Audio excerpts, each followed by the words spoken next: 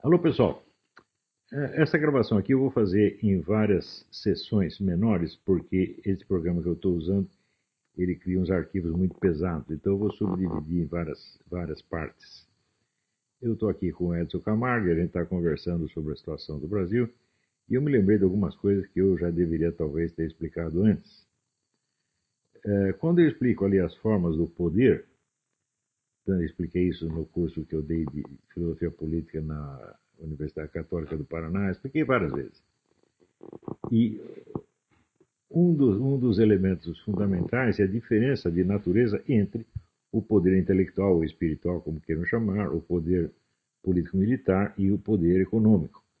E a característica principal do poder intelectual é que ele é de longo prazo. Ele geralmente se exerce para além da vida do seu portador. Por exemplo, se você vê, Aristóteles viveu 400 anos antes de Cristo e a grande onda de aristotelismo no Ocidente começa em 1200, 1300. A influência de Aristóteles se arrasta até hoje. Porém, durante mais de um milênio, ficou quase todas as obras de Aristóteles eram ignoradas, só duas ou três eram lidas. Né? Então, inclusive a poética de Aristóteles, ela fica sumida por 1400 anos, ela aparece em 1548, que descobrem, começam a ler. Então, como dizia, Augusto Comte dizia o seguinte: a vida dos vivos é determinada por filósofos mortos. O sujeito que não tem instrução, que não está dedicado a uma atividade filosófica, ou na verdade não está dedicado a atividade intelectual nenhuma, ele não tem uma única ideia própria. Tudo o que ele diz é herdado e copiado de algum filósofo do passado que ele geralmente não conhece e cujo nome ele também desconhece. Tá certo? Mas ele está sendo um instrumento do pensamento desse filósofo. Ele pode não saber, mas é um instrumento inconsciente. E é nesse sentido que o Comte dizer que a vida dos vivos é governada por filósofos mortos. Isso quer dizer que a ignorância do cidadão em relação às fontes remotas das suas ideias dá a ele a ilusão de que ele está pensando por si mesmo, de que ele é independente e de que ele, sendo um homem prático, um homem de ação, ele não precisa desses filósofos absolutamente. Isto é assim, isto é, vamos dizer, talvez o espetáculo mais cômico, para não dizer mais grotesco, da existência humana. Quer dizer que aqueles que são, vamos dizer, discípulos inconscientes, ou de Kant, ou de Platão, ou de Karl Marx, imaginam que não precisa nem de Kant, nem de Platão, nem de Karl Marx para coisa nenhuma, e se acha muito independente e muito superior, precisamente por desconhecer as fontes das suas próprias ideias. Os políticos são todos assim, do primeiro ao último. Políticos, administradores, capitalistas, são quase todos assim. Os que não são dois ou três gênios que estão espalhados e que dominam os outros, justamente porque são gênios. Mas, em geral, as pessoas que se consideram homens práticos são os maiores imbecis da Terra, porque se existe uma coisa que raramente dá certo é a tal da vida prática. Em geral, o que a gente vê é só você olhar em volta e perguntar assim: quantas pessoas eu conheço tiveram sucesso e quantas se deram muito mal? Olha, faça as contas e você vai ver. Os que têm sucesso é 1%, 2%, e geralmente são os camaradas que têm mais estudo ou que têm mais sorte. Então, eu, quando planejei o meu curso, eu pensava o seguinte, que eu precisaria de 30 anos, no mínimo, para criar uma nova intelectualidade no Brasil, intelectualidade mais séria do que a que nós temos atualmente. E que se ombreasse, no mínimo, aquela que nós tínhamos nos anos 50 e 60. E que eu precisaria de 30 anos para isso. E que depois desses 30 anos, talvez fosse possível esta intelectualidade gerar uma classe política melhorzinha. Mas quando o meu curso foi alcançando 10, 12, 13 anos, já houve uma espécie de ejaculação precoce. Começaram a aparecer esperanças políticas, muito justificadas, na verdade, porque ninguém aguentava mais aquela situação criada pelo PT, e imediatamente aparece uma classe política de pessoas totalmente despreparadas e presunçosas. Em vez de querer estudar, eu falei, não, nós vamos ter que criar um movimento político e, vamos dizer, acumular poder nesse movimento político para daí fazer alguma coisa. Não. Já foram todos se eleger. Quero ser vereador, senador, deputado e vamos resolver os problemas do Brasil. Isso não é sério, gente. Vou passar para a gravação seguinte. Alô, pessoal. Passando aqui ao segundo capitulinho da nossa série de análises, eu lembro a vocês o seguinte, que quando eu pensei num prazo de 30 anos, não foi uma decisão minha, foi o resultado de uma série de análises históricas feitas, nas quais até o falecido ministro Roberto Campos me deu uma ajuda, nós trocamos muitas ideias sobre isso, e na época nós pensamos assim, quanto tempo transcorre de uma revolução cultural a uma revolução política? E dissemos que o mínimo era 30 anos. Eu posso dar alguns exemplos e gerar muito mais do que 30 anos. Se você pegar a preparação da Revolução Francesa, peraí, antes disso, deixa eu entrar num outro negócio. Uma vez coloquei um post dizendo que a formação do movimento político obedece a uma sequência de etapas que não são trocáveis e nem mutáveis. É uma coisa fixa. A primeira etapa são discussões em pequenos círculos de intelectuais que se prolongam por várias décadas até formar um vocabulário comum, um conjunto de conceitos descritivos e, vamos dizer, um leque de alternativas descritivas e explicativas que possa, então, dar uma ideia da forma intelectual do movimento. Isso aí, de fato, se prolonga por várias décadas. Se você pegar na história da Revolução Francesa, especialmente vocês podem ver isso no livro do Augustin Cauchat, que eu tenho comentado na aula do COF, o negócio começa na metade do século XVIII, né, naqueles chamados clubes de pensamento, ou lojas, ou sociedades de pensamento. Eles ficam ali durante meio século discutindo, né, uma descrição da situação, né, e qual é o corpo de valores que deve orientar a política de um país. Isso durante quase meio século. Só a partir daí surge, então, vamos dizer, a militância ativista, os líderes, etc, etc. Se você pegar na Revolução Russa, você pode acompanhar, por exemplo, se você ler os livros de Dostoiévski, você vai ver que tem ali aquelas longas discussões, noite adentro. Isso começa por volta de 1850, para daí ter a Revolução em 1917.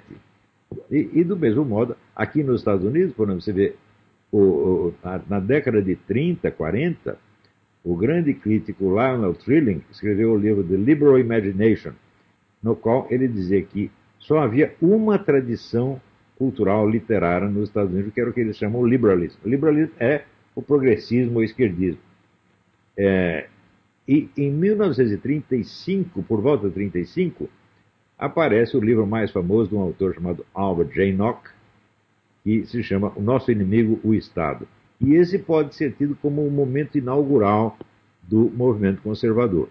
O movimento conservador continua crescendo, ocupando espaço na esfera cultural, trocando ideias, tentando esclarecer para si mesmo o que está acontecendo, até que consegue eleger pela primeira vez um presidente em 1980, que foi o Ronald Reagan. Então você vê que essas coisas demoram mesmo. E esta etapa não é saltável. Você não pode passar, vamos dizer, de uma vida intelectual superficial, boboca, para um sucesso político. Isso não existe.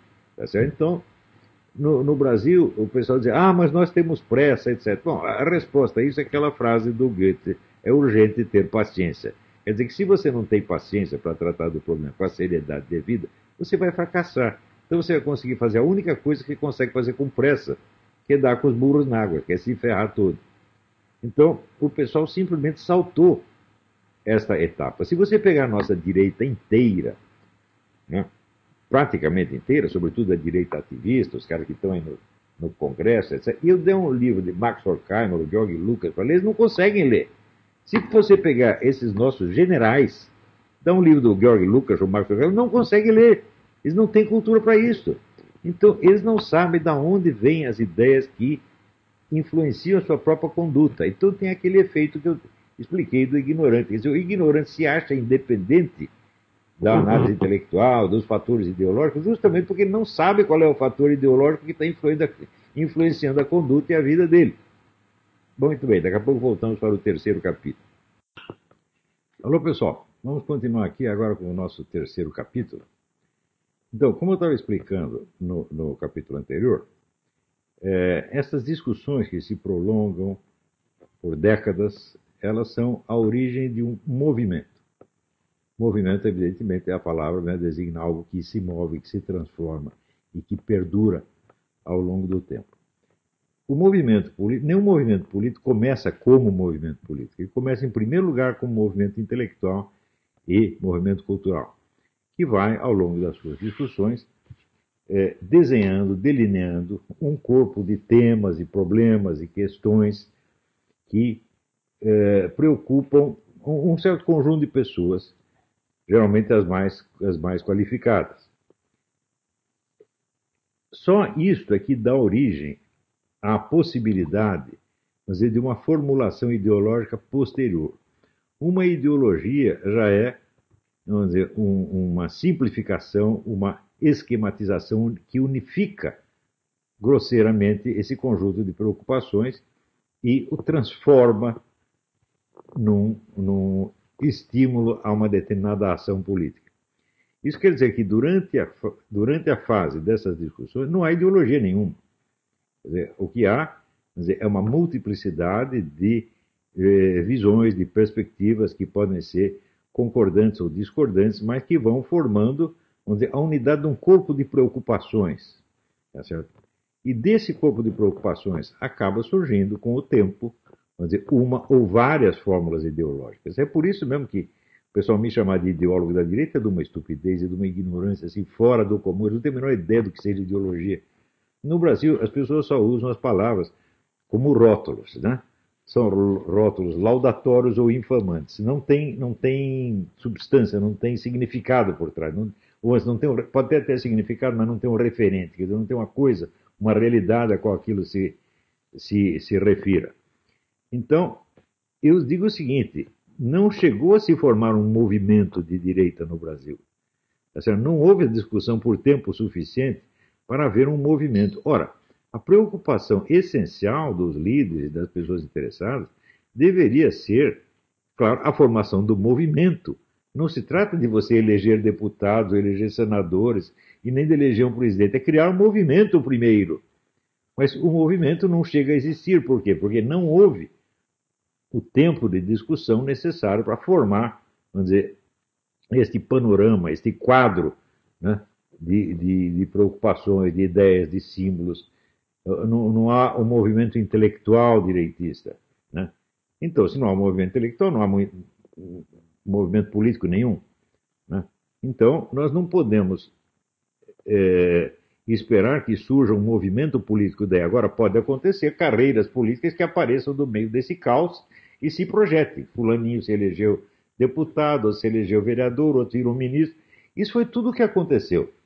Mas não há um movimento direitista que possa se comparar e muito menos que possa competir com a esquerda. A esquerda, gente, tem mais de 150 anos de tradição. Quer dizer, ela, como movimento intelectual, ela vem, antes do século XIX, tá certo? E tem uma tradição intelectual imensa, imensa. Né? E o nosso pessoal direitista não conhece nada disso, nem tem ideia do que está lidando.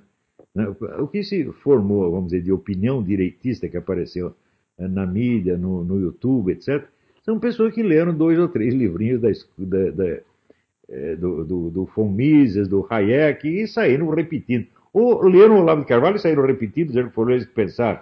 Né? Quando você vai ver qual é o conteúdo das ideias de um Lobão ou do Rodrigo Cocô, é Olavo estragado, é só isso. Eles não têm cultura, eles não têm nem capacidade de adquiri-la. Né? Isso sem falar dos deputados, senadores, generais, etc. Todos os palpiteiros que entraram nisso, eles não têm condição nem sequer de absorver a tradição da esquerda.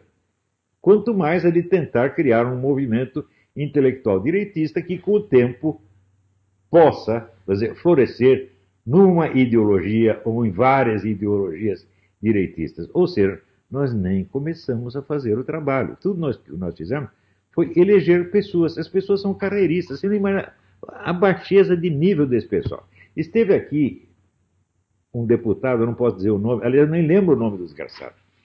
Ele chegou aqui e está mostrando o contra-cheque dele, se gabando de que agora ele podia alugar um Mustang para vir de Washington para cá. Quer dizer, foi isso que nós elegemos. Nós elegemos gente assim.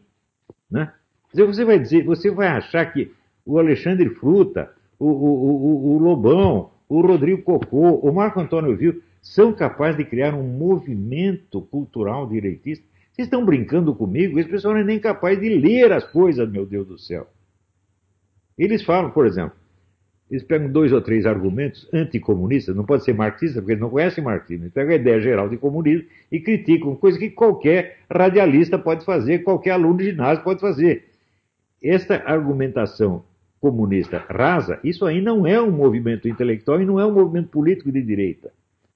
Quando você vê, por exemplo, as obras de Lenin, Lenin gastou 80% da vida dele formando o movimento, meu Deus do céu.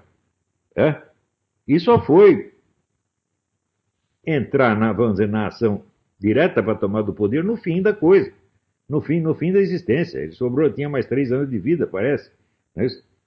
E você vai ver que ao longo, você estuda a vida de Trotsky ou do próprio Stalin, você vai ver a preocupação que eles tinham, vamos dizer, com a unidade e força do movimento. O que importa é o movimento e não eleger pessoas. Deu para entender? Então, como nós não chegamos a esse nível de ter um movimento, as pessoas que nós elegemos são completamente caóticas.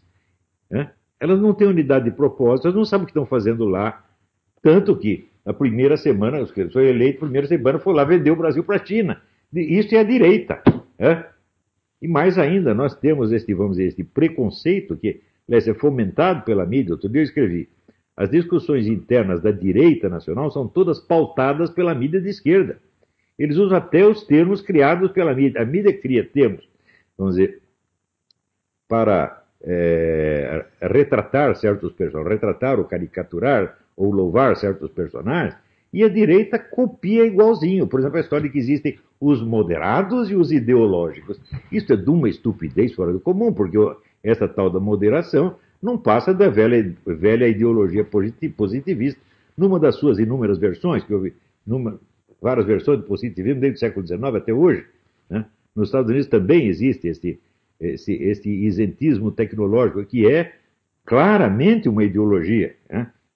Então eles acham que de um lado tem os técnicos, que são pessoas que só lidam com problemas materiais, objetivos, e do outro lado tem ideológicos que só lidam com ideias. Tudo isso é de uma ignorância monstruosa, monstruosa. Então, não há diálogo na direita brasileira, porque eu não tenho com quem dialogar. Você acha que eu vou dialogar com o Rodrigo Cocô, com o Lobão, com o Marco Antônio Rio? Vocês estão brincando com isso, porra? Mas veja, no próximo capítulo eu vou explicar as consequências mais imediatas disso. Até já. Alô, pessoal. Vamos aqui para o 4º capítulo. Em primeiro lugar, eu queria esclarecer o seguinte. Uma ideologia consiste basicamente em propor metas, propor um modelo de Estado, propor uma legislação, propor um modelo de sociedade e indicar os caminhos para chegar lá. Um cientista político não pode fazer isso. O que o cientista político faz é o seguinte, ele pega as pessoas e vê o que elas querem fazer e ele sugere os meios mais racionais para fazer o que elas querem. É exatamente o que eu tenho feito. Você pode procurar a minha obra inteira, você não vai encontrar um modelo de sociedade, um modelo de Estado, um modelo de Constituição, mas nada disso. Então, o que eu estou fazendo aqui é tentar explicar para os homens e mulheres da direita, quais são os meios racionais pelos quais eles podem chegar a obter os resultados que eles querem. Então, em primeiro lugar, você precisa entender a situação como ela está. E a situação é a seguinte, a direita elegeu um presidente. Porém, quem manda no país? Eu digo para vocês quem manda no país. Quem manda no país é o Fernando Haddad. O Fernando Haddad, em 1998, criou um plano para o PT, que ele disse que já estava em execução no PT, cujo resumo é assim, a elevação política do lumpenproletariado. O que é o lumpenproletariado? São bandidos, prostitutas, drogados, loucos, pessoas divergentes, de tudo quanto é tipo, pessoas que não têm um lugar específico na sociedade. E, se você for ver, hoje, o lumpenproletariado domina o panorama nacional. Você vê, por exemplo, que o sujeito esfaquear um candidato a presidente da República não é nada. Mas matar a menina que está metida lá com o narcotráfico, isso é um escândalo, isso é um crime, isso é um horror. Não é isso? O João Willis, que é um sujeito totalmente desocupado, nunca fez nada, tá certo? Ele diz que foi perseguido, diz que foi ameaçado de morte. Aliás, ele foi ameaçado de morte pelo mesmo sujeito que ameaçou a mim, um sujeito louco, totalmente louco. Mas no caso dele, isso tem uma importância política e moral extraordinária. Por quê? Porque é o lumpenproletariado. Então, a ideologia de gênero, o que é? Lumpenproletarização. Ela está sendo aplicada, ela está sendo, vamos dizer, oficializada, tornada obrigatória esta semana pelo STF. Enquanto isso, vocês viram esse vídeo que eu coloquei aí do procurador do Rio Grande do Sul, Rodney Candeias, ele descrevendo assim, a ocupação do território nacional por ONGs estrangeiras associadas a partidos de esquerda. Eles já tomaram metade do território nacional. Né? E você acha que quem está no poder é o Bolsonaro? Não é o Bolsonaro. Este é o plano do Haddad. Vocês esqueceram o seguinte, depois de todos os crimes do PT que foram comprovados, divulgados, mas milhares e milhares de crimes que eu nunca vi no mundo, o candidato deles chega a ter 44 milhões de votos. E vocês acham que vocês têm alguma força só porque o seu candidato tem um pouquinho mais de voto? Não. Porque o candidato que vocês elegeram não tem nenhuma organização, não tem nenhuma militância organizada, não tem nada. Esses camaradas têm a macro-organização. Eles dominam a mídia, as universidades, os órgãos públicos, as ONGs, as verbas federais, o sistema judiciário, a OAB e tudo. Eles estão no poder. Vocês não entenderam ainda? Viu que eu falei para você, você eleger um presidente sem que ele tenha o suporte partidário, militante, etc, etc, é a mesma coisa condená-lo à morte. Foi isso que eles fizeram. Entregaram esse abacaxi impossível para o Bolsonaro resolver e querem que ele resolva. Enquanto vocês estão discutindo aí se o Eduardo deve ir para Washington ou não, os caras estão lá oficializando a ideologia de gênero, tomando o território nacional. Outra coisa eu vou dizer para vocês. Quantas armas foram apreendidas na fronteira, dessas armas que são contrabandeadas para vir para as Farc? Quantas foram? Nunca nenhuma. Quando o Fernandinho Beiramar foi preso pelo exército da Colômbia, não pelo nosso. Quando ele chegou no Brasil, ele foi no Congresso e humilhou os deputados. Na Colômbia ele confessou tudo. No Brasil não confessou nada, ele mandou os deputados calar a boca e eles calaram a boca. Quem tem o poder no Brasil? Quem tem o poder no Brasil é o Fernando Haddad. Vocês não entenderam ainda? A desqualificação da direita é tal que não dá nem para ter um confronto, não dá nem para ter um debate. Quando chega o debate, o cara da direita se apressa a usar os termos, o vocabulário e os conceitos descritivos que a esquerda lhe impôs. Eu vi um grande militar, nosso comandante militar muito louvado, aparecer do lado de um membro do Foro São Paulo, dizendo, nós compreendemos que a criminalidade é efeito da pobreza e que nós precisamos resolver os problemas sociais para depois eliminar a criminalidade. O que é isso aí? É o discurso da esquerda. É claro que é um discurso insensato, porque me diz como é que a pobreza compra tantas armas e cria organizações mega bilionárias de tráfico de drogas. No Rio de Janeiro, antes de eu sair do Rio de Janeiro, a coisa já estava assim, não havia mais banditismo avulso. O sujeito queria fazer um roubo, ele tinha que ir no morro pedir para o chefe do tráfico a arma, autorização, etc, etc. Ou seja, o pessoal do narcotráfico já está controlando até pequenos furtos. E você vai dizer que isso é problema social, né? Quer dizer, os narcotraficantes estão muito sem dinheiro, coitadinhos, então eles estão traficando droga por causa disso. Ora, o homem estava lá repetindo o discurso da esquerda, igualzinho, e servindo a isto, sem perceber o que estava fazendo. Depois eu vi um debate entre esse general Rocha Paiva e esse senador Randolph, que diz que também é professor de história. E o debate era sobre o golpe de 1964. Então, o general sabia muitos fatos. Os fatos que ele citava eram verdadeiros. O Randolph mentiu um pouquinho. Mas o Randolph ganhou o debate. Sabe por quê? Porque o general aceitou a premissa básica do Randolph, que é a seguinte. Antes do golpe, havia uma ordem democrática no Brasil e ela foi rompida pelo golpe. Se você aceitou isso, você confessou. Nós rompemos a ordem democrática e implantamos uma ditadura. Ora, o que havia antes? Havia guerrilha organizada e financiada pelo governo cubano. Havia 200 e tantos grupos de guerrilheiros atuando naquela época, com o negócio das ligas camponesas. Financiado e sustentado pelo governo de Cuba e pelo governo nacional.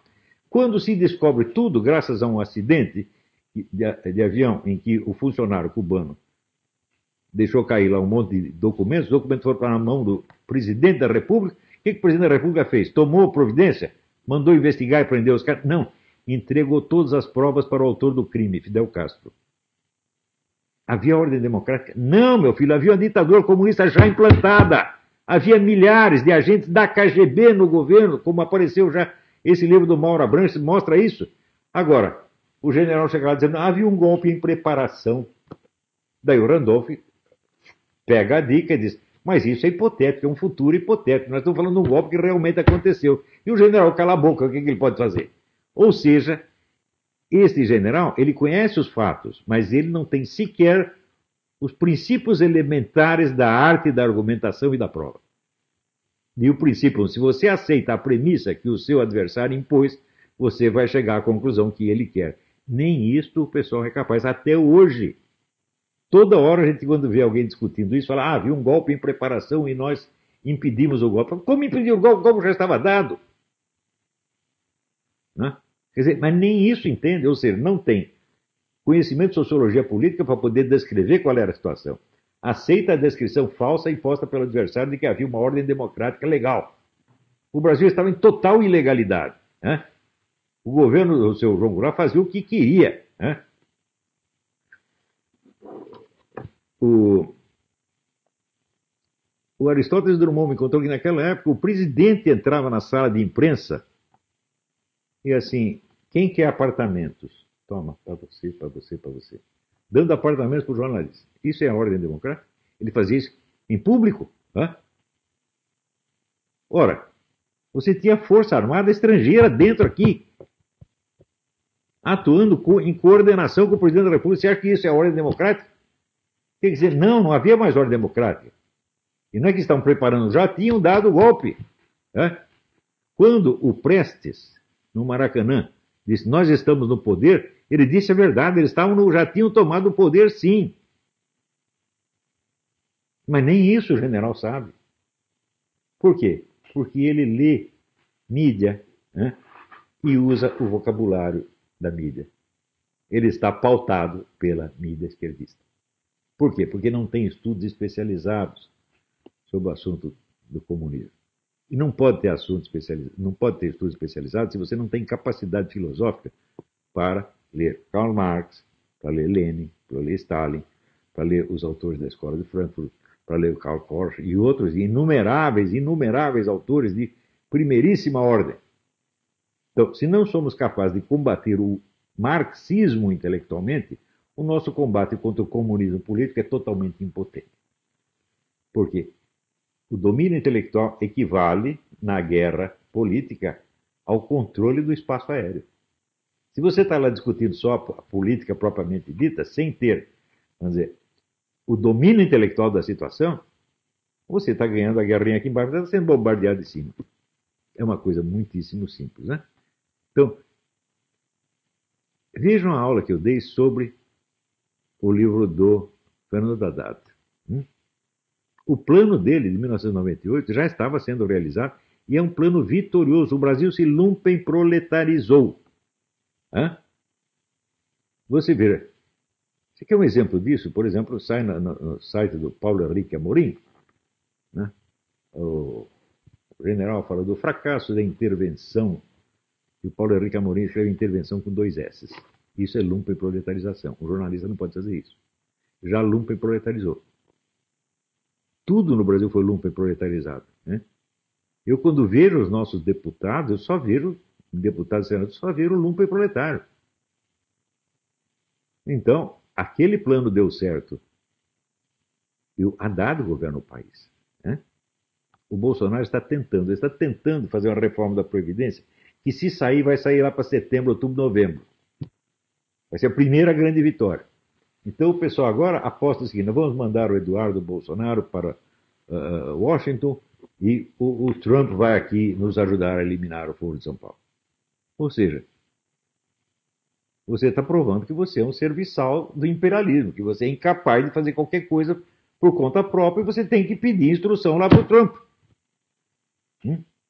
Então, é este o problema. O problema de uma incapacidade monstruosa, de um desleixo e de um ódio ao conhecimento. Nada no Brasil é mais odiado do que a inteligência e a alta cultura. Isso cria uma inveja e um ódio sem fim. Enquanto não parar isso, nós vamos continuar perdendo. Tá bom? Então, até o próximo capítulo.